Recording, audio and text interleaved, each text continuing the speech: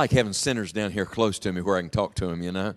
And it is a little easier, if you've ever done this kind of thing, to have people that you can look in the eye and not feel like you're a mile away from them. So thank you for making a little adjustment. And we'll stop, give you plenty of time to get back to the smoking section, all right? And we're happy that you came early. Hope you've had a good day today. And I love this subject. It's dear to my heart because this is the work I'm trying to give my life to, which is getting the gospel out and getting people to Jesus. Now, as an evangelist, one of the things God has worked on me about, I'll give you a personal word before we go to the Scriptures, is that if everything reproduces after its own kind, that's a Bible principle, right? Then every Christian, if they reproduce, what do they make? This is a smart class, all right? So believers reproduce themselves, other people come to know the Lord as their Savior. As an evangelist, one of the things that is really a burden on my heart is that I want to reproduce other gospel witnesses. Everybody's not going to be an evangelist in the sense that they're going to travel and preach sermons and whatever, but every Christian ought to be fulfilling the Great Commission. So when I leave a church, I'm always asking myself, are there new believers left behind? And are there new witnesses left behind? And here's what's really exciting. We had people saved yesterday. That was thrilling to me. But when I look at this group, this is where I'm thinking of the principle of multiplication, because long after I'm gone, long after the meeting's done, long after the few days are over, if all of us are still giving out the gospel, think how many people are going to hear about Jesus and how many more people are going to have the opportunity to come to know Christ as their Savior. And so that's really what we're all about. And let's begin in the book of Acts. Would you open your Bible with me, please, to this great book of action? It's the great gospel book. Somebody's referred to it as the fifth gospel record because it really is the book of the continuing Christ. And I want you to go to Acts chapter 21. That may not be the text everybody thinks I'm going to go to, but let me go to the end of the story and we'll work our way back from there. Because Acts chapter 21 is the last mention of the man that tonight and tomorrow night in our two sessions I want to use as an example to you. You know, you learn a lot by pictures, at least I do. How many of you order off menus by pictures? Yes?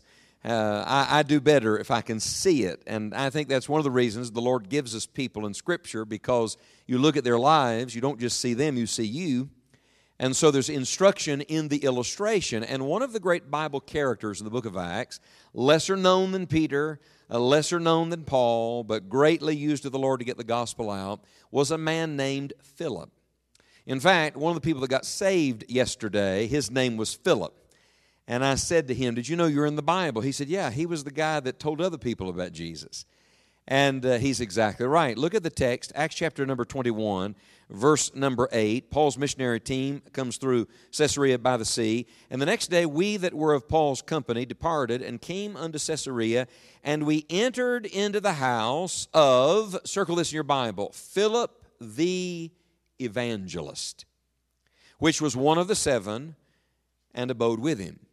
Now that little phrase, one of the 7, is really important. Keep that in your mind because it's going to connect us to the first mention of Philip in just a minute. We're going back in the book of Acts. But I'm taking you to the end because this is the one occasion where Philip is called the evangelist. I think this is really fascinating. He did not call himself the evangelist. Other people said it of him. Other people observed this guy's life and said, let me just tell you, that guy is just all about telling people about Jesus. See, the word evangelist, I think really has lost its meaning today, and that's unfortunate because people think of a guy like me. But evangelism is for all of God's children. Evangelist is rooted in the word evangel. That's a word we don't use much anymore, but do you know who the evangel is? Christ. It is the same word we get our word gospel from. In other words, the good news is not something. The good news is someone, and his name is Jesus. And everybody's job is to get the good news of Jesus to as many people as we possibly can. So Philip gave his life to getting out the gospel. So much so that 20 years after he's first mentioned in the book of Acts, he's still doing the work of the gospel. I prayed this for myself today. Lord, if you let me live until you're coming 20 years from now, let me still be known as somebody trying to get the gospel out. Because this is the whole thing. Now, it's important that you understand Philip was not the only evangelist. Matter of fact, lots of people were doing the work of an evangelist, and the New Testament talks about that. But he is the only man mentioned in the New Testament that is called the evangelist. Now, why would that be? When the Holy Spirit says something repeatedly, that's emphasis. When the Holy Spirit says something sparingly, that's emphasis. I think the Holy Spirit reserved this title, if you will, for Philip, not because he was the only guy doing it, but because he is the Spirit-inspired picture of what it looks like. He wasn't a perfect man. Nobody does it perfectly. But he's a man who was so exemplary in the way he gave the gospel out. It's like the Holy Ghost said, write this down, Luke, when he wrote the book of Acts. He's the evangelist. And let it be known that if you follow Philip's pattern, you too can learn to give the gospel to others. Now, with that in mind, I want you to take out a piece of paper, something to write with, and across the top of it, I'd like you to write this expression, a gospel Christian. Let me just ask you, are you a gospel Christian? Immediately, I think most of us will say, oh, yeah, I believe the gospel. That's not what I ask. A gospel Christian is not just someone who believes the gospel or has received the gospel or has obeyed the gospel. In fact, you couldn't even be a Christian if you didn't believe and obey the gospel. The gospel is the death, the burial, the resurrection of Jesus Christ, and our response to it, simple faith in Christ as our only Savior. So that being said, how many of you have believed the gospel? Would you raise your hand? How many of you are still glad you've believed the gospel? All right? But that, though you may say, well, yes, I started with the gospel, does not mean that the gospel has really defined your whole life. I want you to make a note somewhere that a gospel Christian is not just a person who's been saved. A gospel Christian is a person who is allowing the gospel to direct their whole life. In other words, they're so taken with the good news of Jesus. They're so consumed with Christ. They're so controlled by what the Lord left us here to do that whatever they do for a living, that's not what I'm talking about. They are giving their life to try to get that gospel to other people. I'm standing here right now thinking of the woman who gave me the gospel. How many of you remember somebody who gave you the gospel? All right.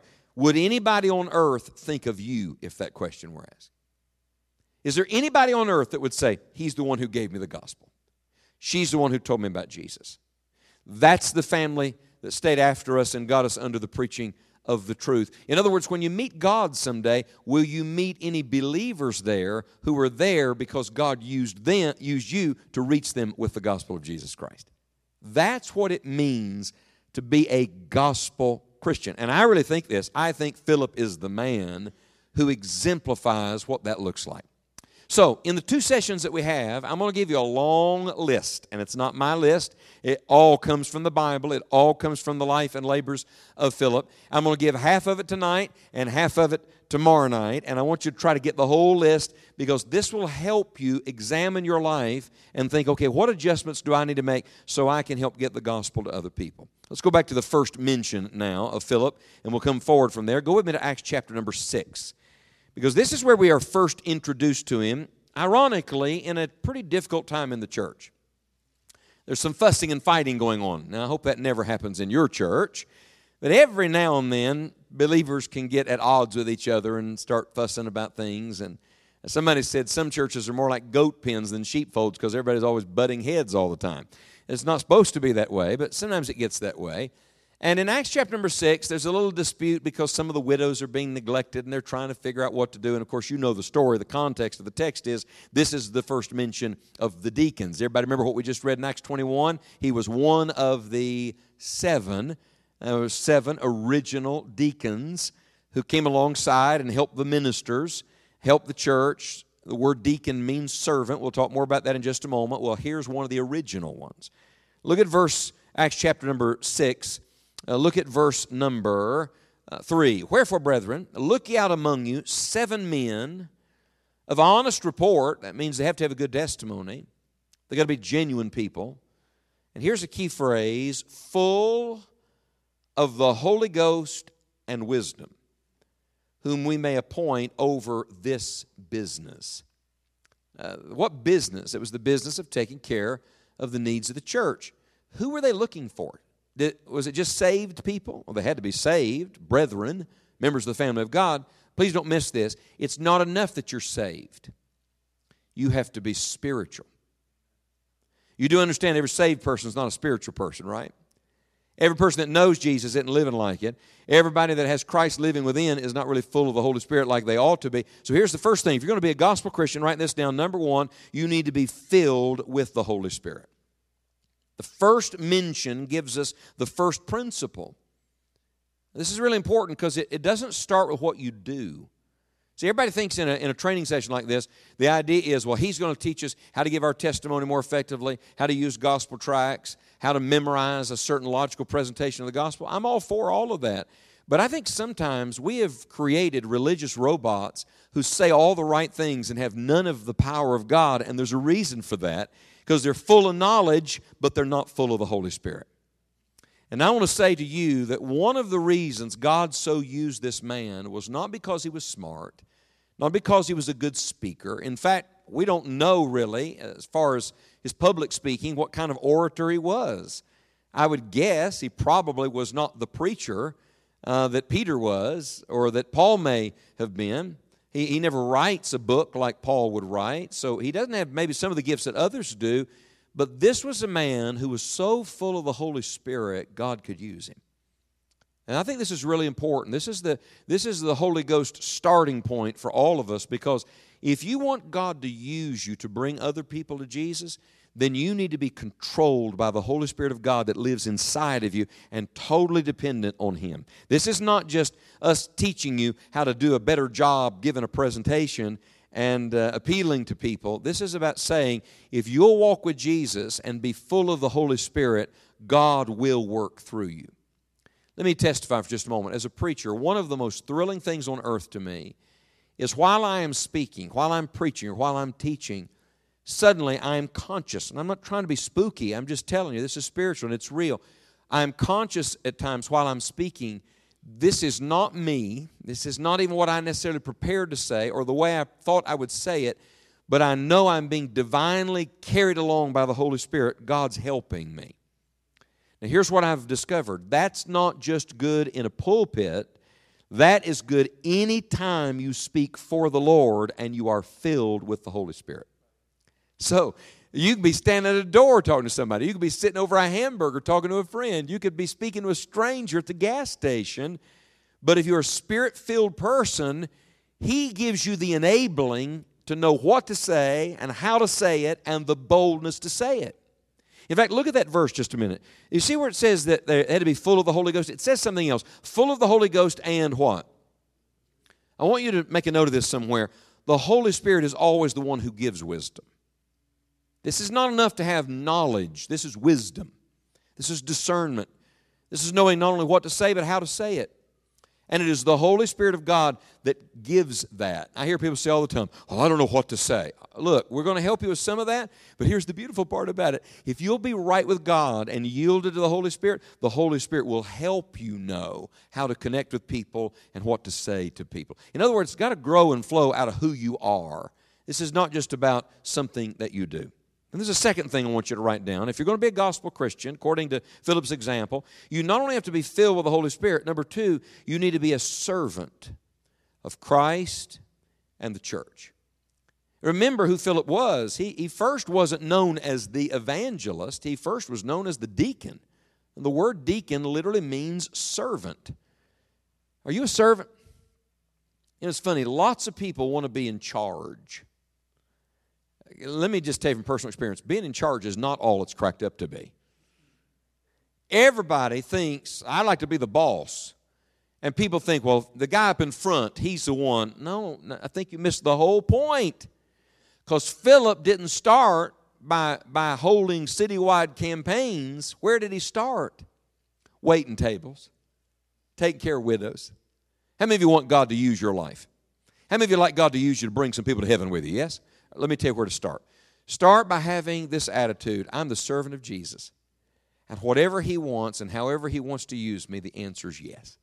And this is really important. When you're a servant of Christ, you're also a servant of the church. Now, let me tell you what I don't mean by that. Everybody's not going to be a deacon. In fact, let me just tell you authoritatively, ladies, you're not going to be a deacon, all right?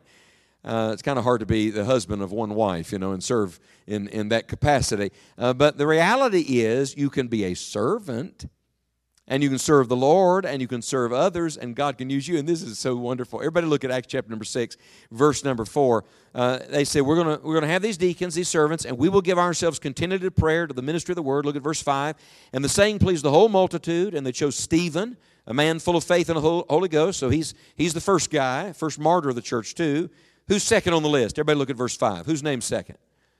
I'm sorry, who? And which Philip is this? Philip the evangelist, right? But right now he's Philip the deacon. Look at it. And Prochorus and Nicanor and Timon and Parmenas and Nicholas, a proselyte of Antioch. I wish I had time to talk to you about this.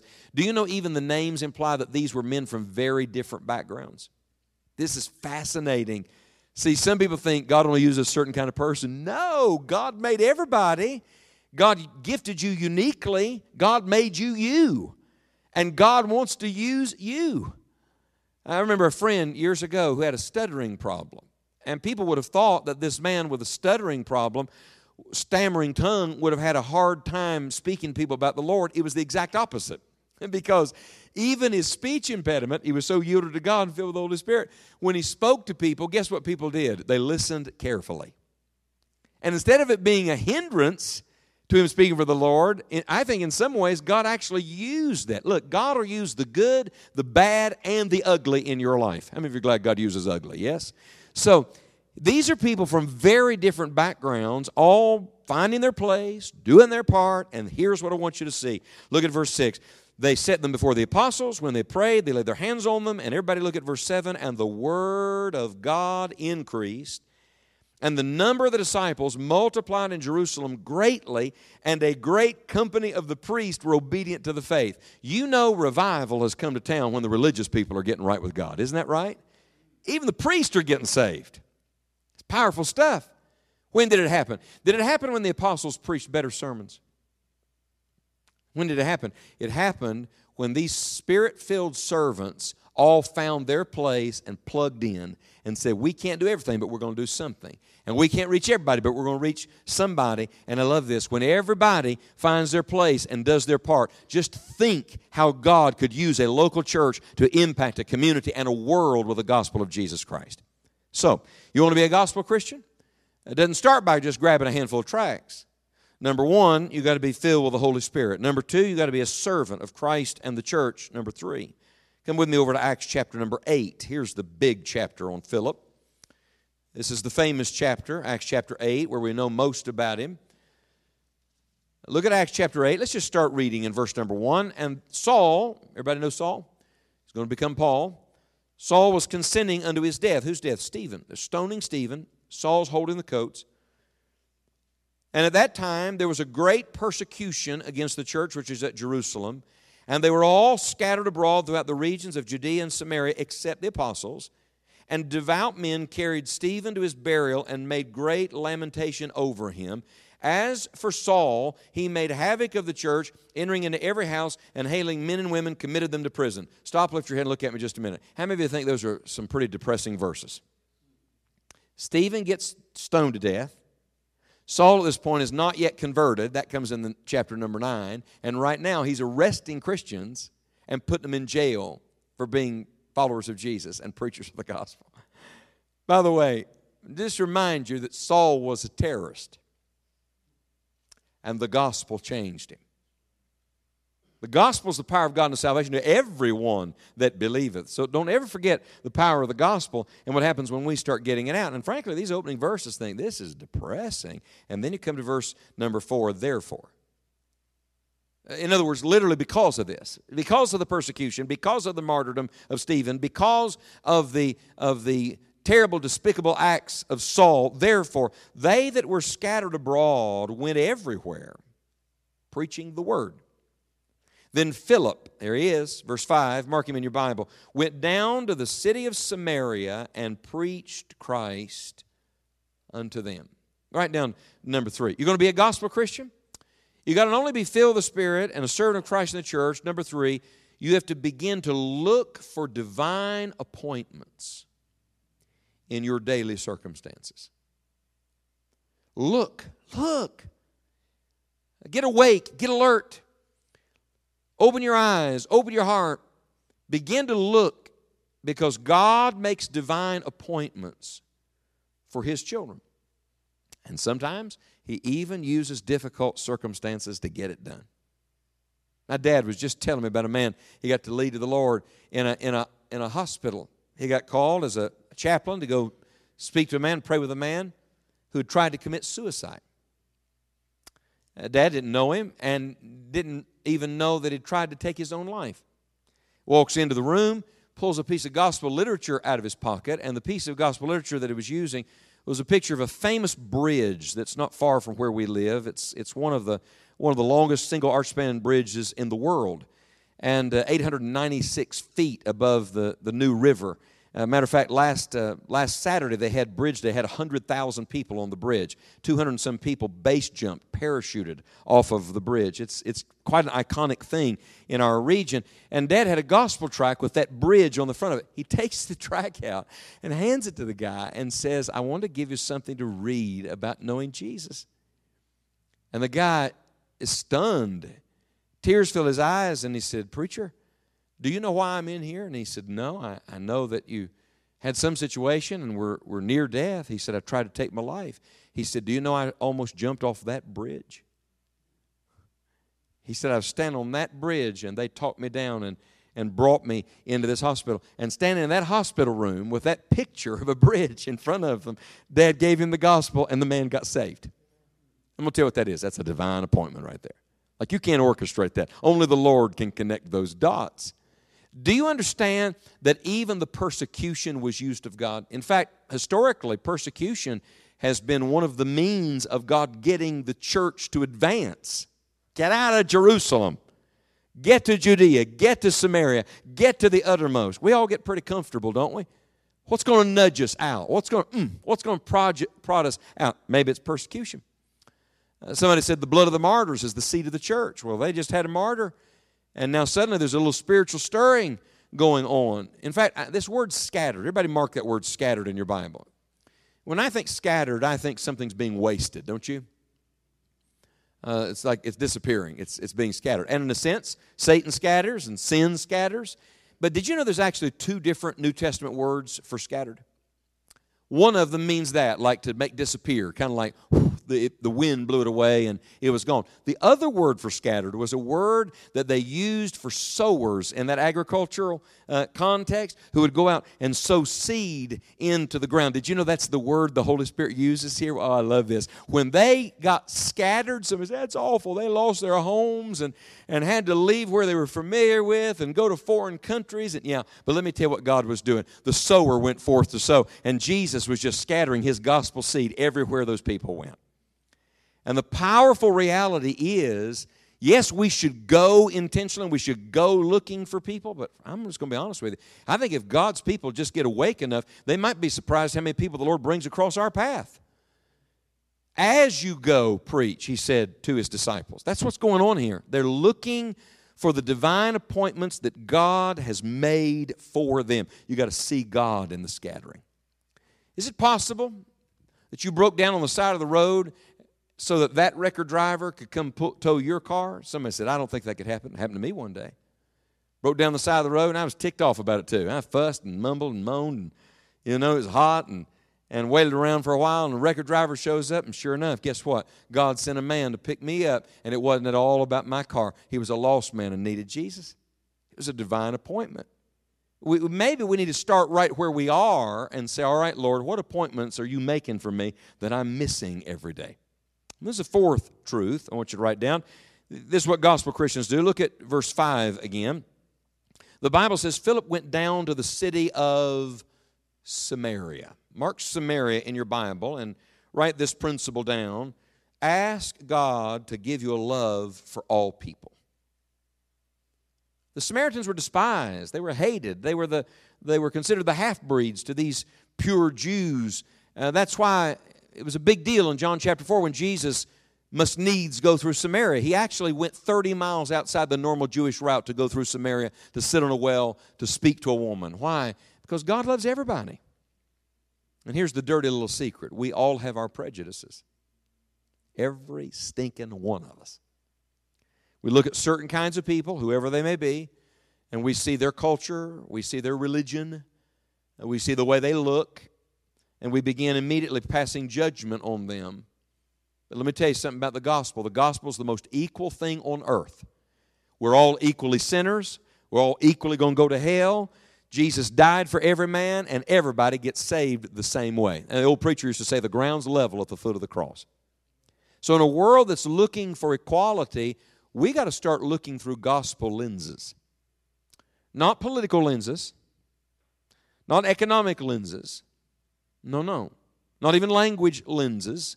We got to start looking through the gospel lens and seeing people like Jesus sees them. I tell you what I personally believe. I think that the revival that breaks out in Samaria, and they had a real spiritual awakening, like the city getting right with God. I think this was the fulfillment and the fruition of what Jesus started there in John chapter 4.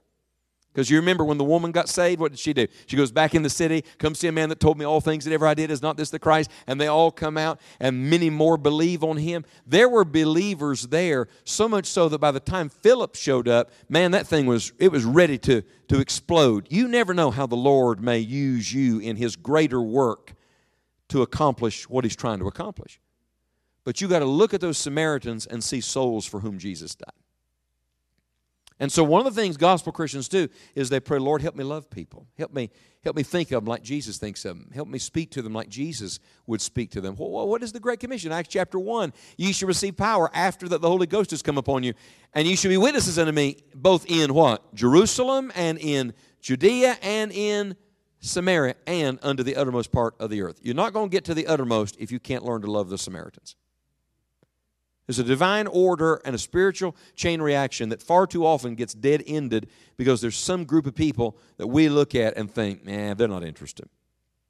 Let me tell them myself, all right?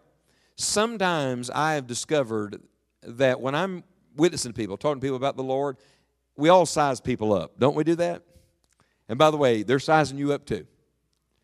And I have looked at some people in my interactions. I talk to so many people week after week, traveling like this.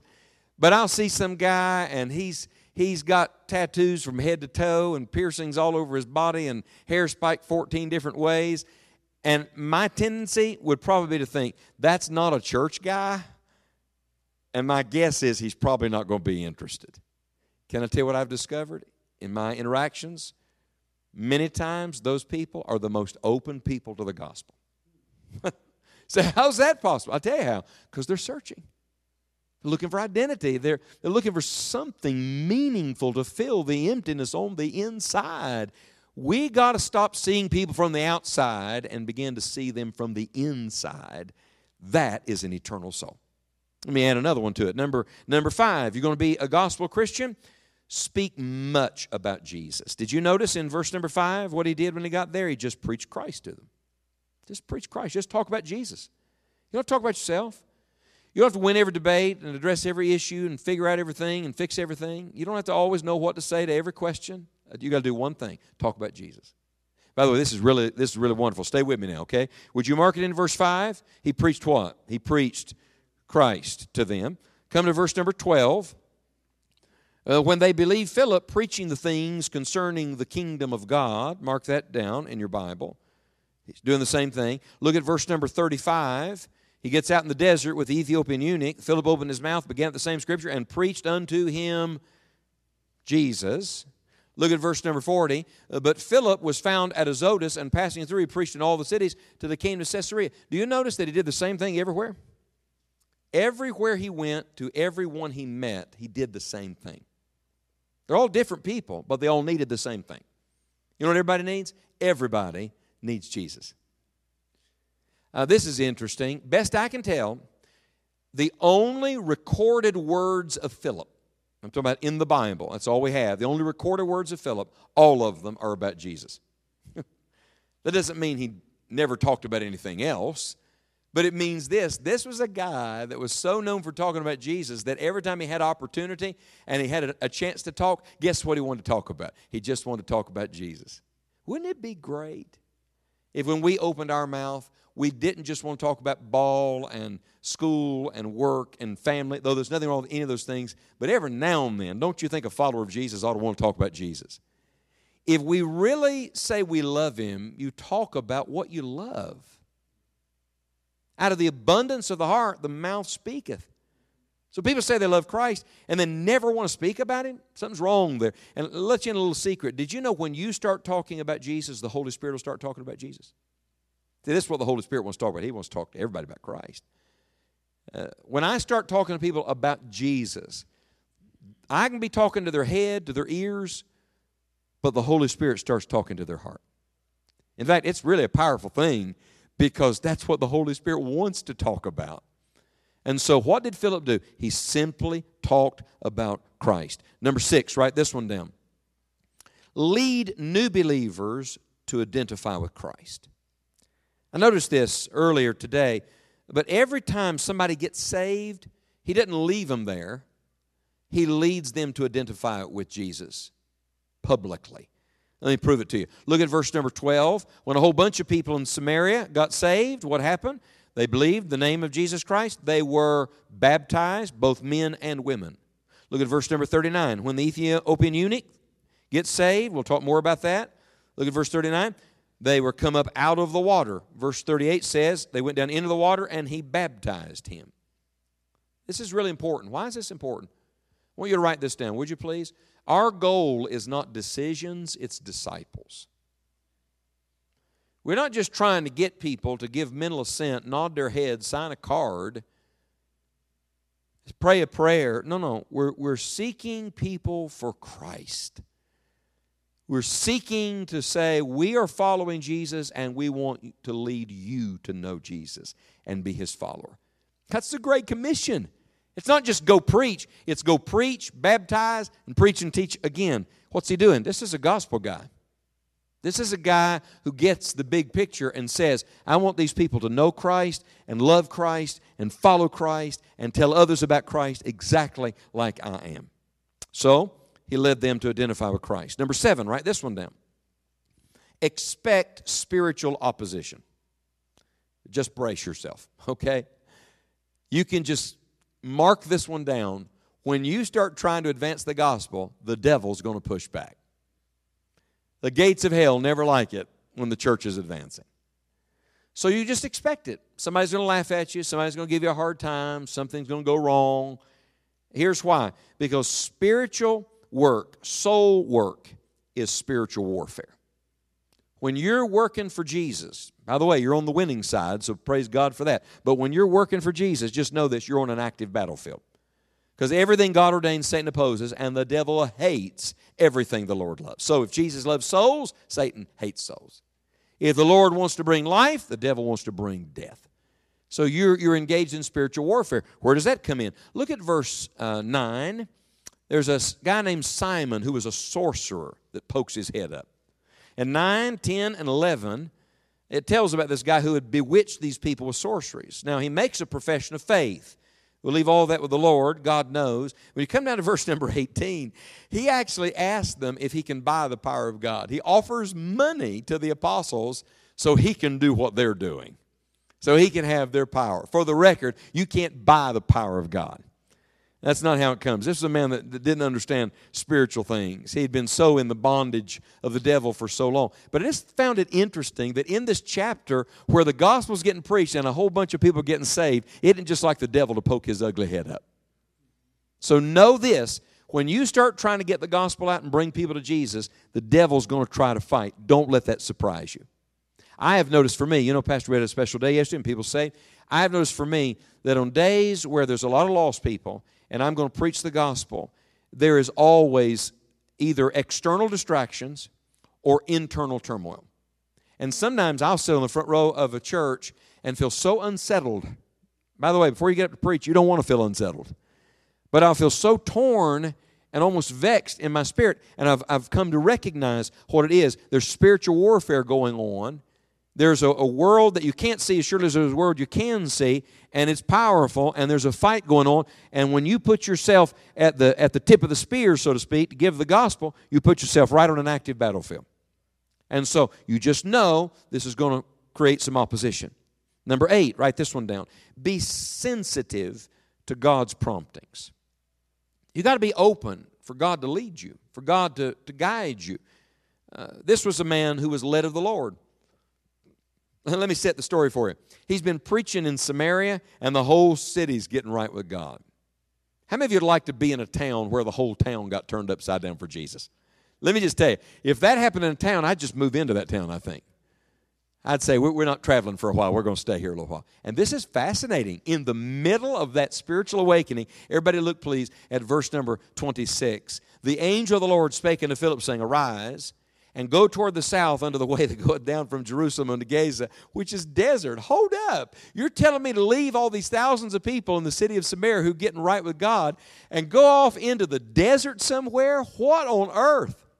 But there's not a single instance where it says he debated or questioned. He just did what the messenger of the Lord told him to do. Remember those divine appointments? You never know where God's going to make them for you. Don't put God in your box. Can't put God in any box. We're in God's hand. And this is a man who's willing to be prompted. Come on down, please. Look at verse number 29. It happens again. He sees this guy in a chariot, and the Spirit said unto Philip, I wonder, could the Holy Spirit speak to you? If the Holy Spirit did speak to you, would you know His voice? Would He have to shout? Would He have to repeat Himself? Or could He whisper and you recognize this is the Lord? Look at it. Then the Spirit said unto Philip, Go near and join thyself to this chariot. He obeyed the promptings of God. He was sensitive enough to the Lord to let God lead him. You want to be a gospel Christian? Look, I'm glad you go out on Thursday night or Wednesday afternoon or Saturday morning. Great. But I'm telling you, this is not something you do. This is who you are.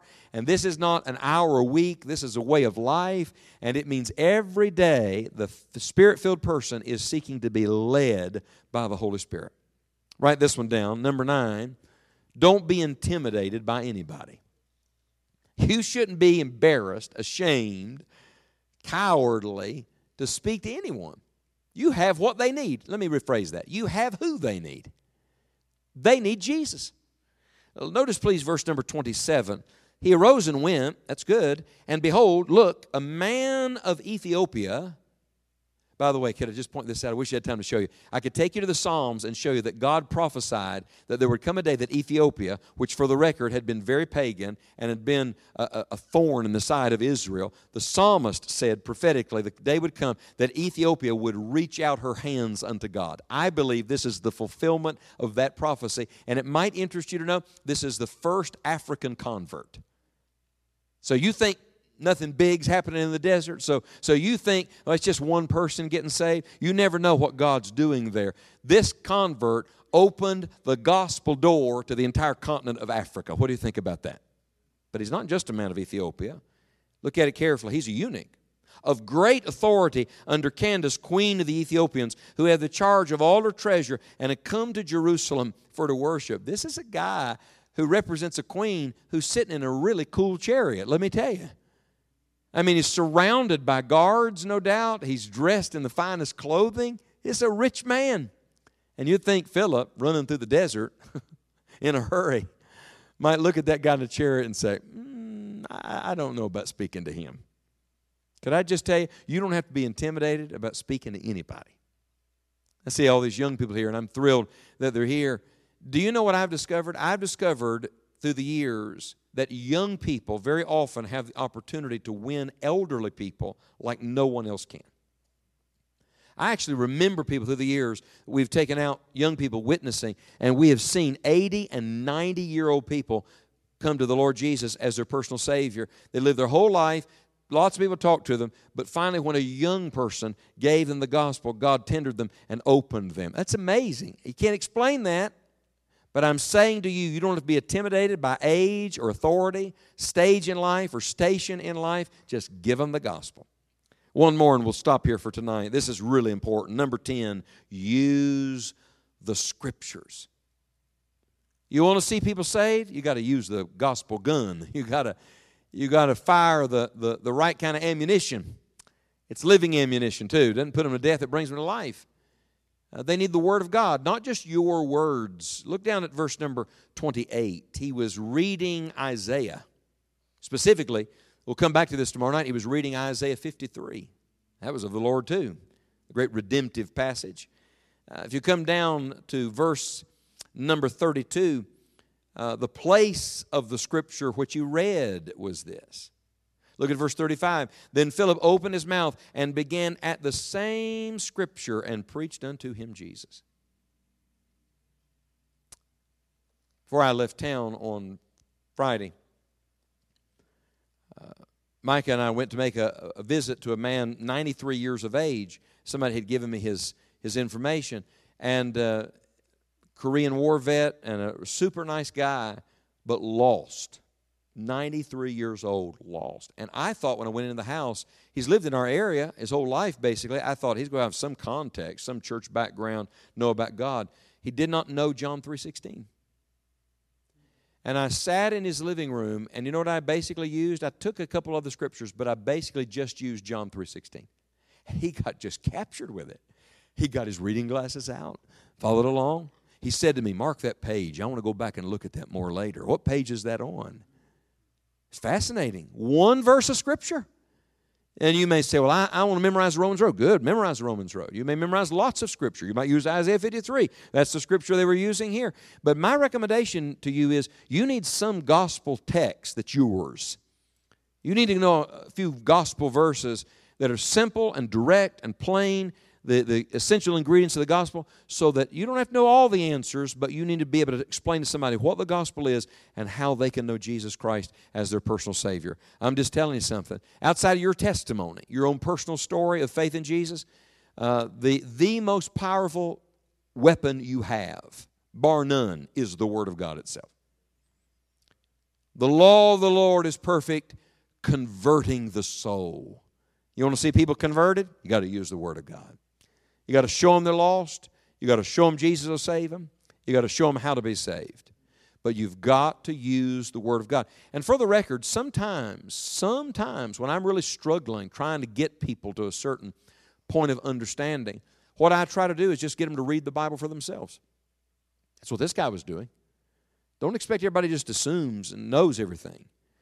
I remember a man years ago in Knoxville. I was trying to win to the Lord. I gave him every tract our church put out, told him everything I knew to tell him. He was a carpenter named Gene Milne. I'll never forget it.